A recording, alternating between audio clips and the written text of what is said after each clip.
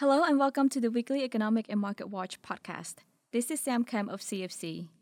As California was getting slammed by atmospheric river storms, another kind of storm swamped through the West Coast state, sending market panic across the country. That storm is called Silicon Valley Bank. On March 10th, regulators closed the bank, which was brought to its knees by a bank run. So what exactly happened? First, let me give you a little background. Silicon Valley Bank provided banking services to nearly half of U.S. venture-backed life science and technology startups, which saw substantial growth during the pandemic. As the saying goes, there isn't anything good that won't be ruined by too much money.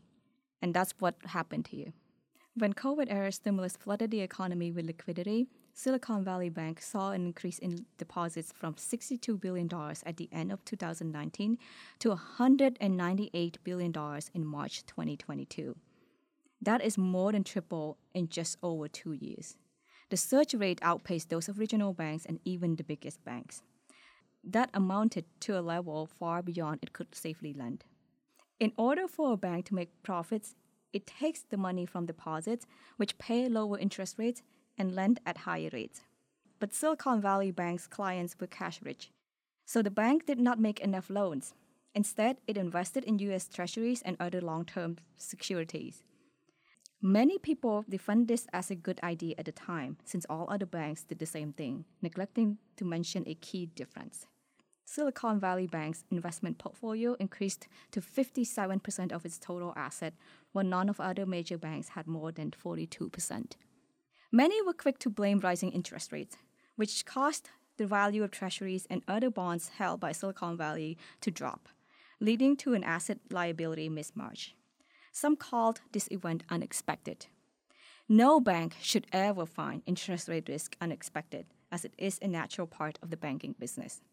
A bank should always be prepared to mitigate risk in an event of changing interest rates, especially after the talks of inflation and raising interest rates that had been going on for over a year. It was hardly unexpected. The final trigger for Silicon Valley, however, was the calls by influential venture capital figures for companies to pull money. This led to depositors marching to withdraw their money and ultimately resulting in a bank run. This is another factor that Silicon Valley risk management failed to account for. That is concentration risk. Its concentrated client base means its depositors act in similar manners and are influenced by similar factors. And just like that, the 16th largest U.S. bank collapsed in the blink of an eye. With this collapse, along with two other bank collapses, markets are expecting the Federal Reserve to pause its rate hike soon and even cuts rate later this year to preserve financial stability. Whether that expectation reflects reality or not is another story. Keep in mind that the Fed's dual mandate is in price stability and full employment, whereas financial stability risk is dealt with by oversight and regulations, not changing interest rate to fit poor risk management practices. Having said that, on March 21st and 22nd, we will see how the Fed views its priority. Thank you for listening and be sure to download the Economic and Market Watch dashboard. Talk to you soon.